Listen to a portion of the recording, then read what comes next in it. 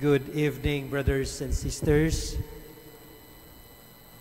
Somebody said, and I know you know this, the greatest love is, the greatest experience in this world is to love and be loved in return. But I think there is something greater than this. I think there is something greater, and I propose that the greatest experience is to love. And for whatever reason, we realized we have hurt the person we love. And because it just pains us to see the person we love suffering because of us, we humbled ourselves and sincerely apologized and loved the second time around.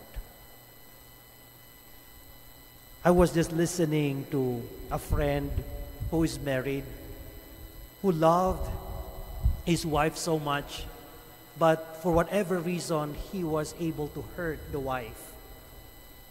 And he was telling me, Father, the pain is not so much because I have transgressed, I have sinned against my wife. The pain is when I realize that the person I am supposed to love is in pain because of me. That experience, I could not just stand. And so, nilunok ko yung pride ko. I humbled myself and sincerely asked for an apology. And when my wife realized that sincerity in my heart, I made her smile again. And I think that's the whole drama in the gospel of today. If we are offering our gift to the altar, and on our journey to offering our gift to the altar, we realized that a brother or a sister has anything against us. It doesn't matter if you were the one who hurt that person or you have that person hurt you. But you know that brother or sister has anything against you. Pay attention. The gospel says, momentarily live that gift before the altar. Go first and be reconciled with your brother. Make that route, that detour first. And once you have reconciled with that brother, and then come and continue, offer your gift. And you can just imagine, when God receives your gift, what a smile you would receive back. You know, I had an uncle who was a priest, and he died at early age because of cancer. But I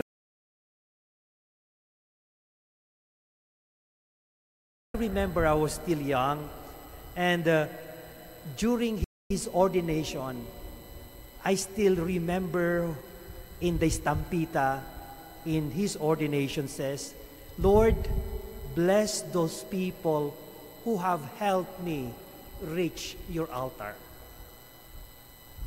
In the spirit of the gospel, can we also pray for those people who have hurt us or whom we have hurt, so that we may reach the altar of God, and God will give us the best smile, because at least we can pray for people who have hurt us.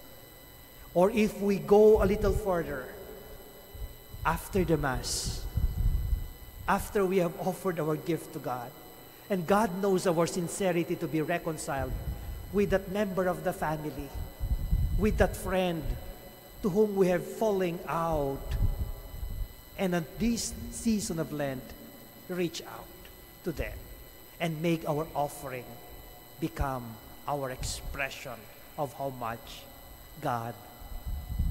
we love God. That is why in the first reading, Ezekiel was very clear. Change of heart. I think I would like to put that into Tagalog, a change of heart, hindi lamang yung pagbabago ng puso, pero yung pagbabalik sa Diyos.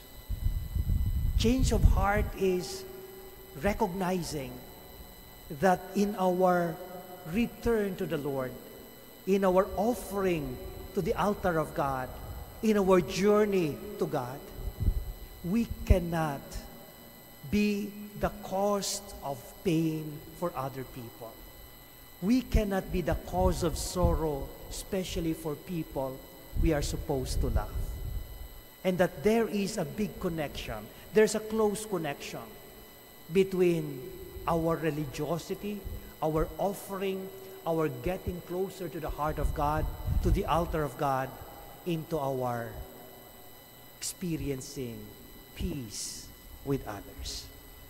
Sisters and brothers, on this first week of Lent and Friday, let this be our prayer and let this be our offering to humble ourselves, recognize the people we are supposed to love, and at one point or the other, we have hurt them, and again, make them smile again by saying sorry, by reaching out to them.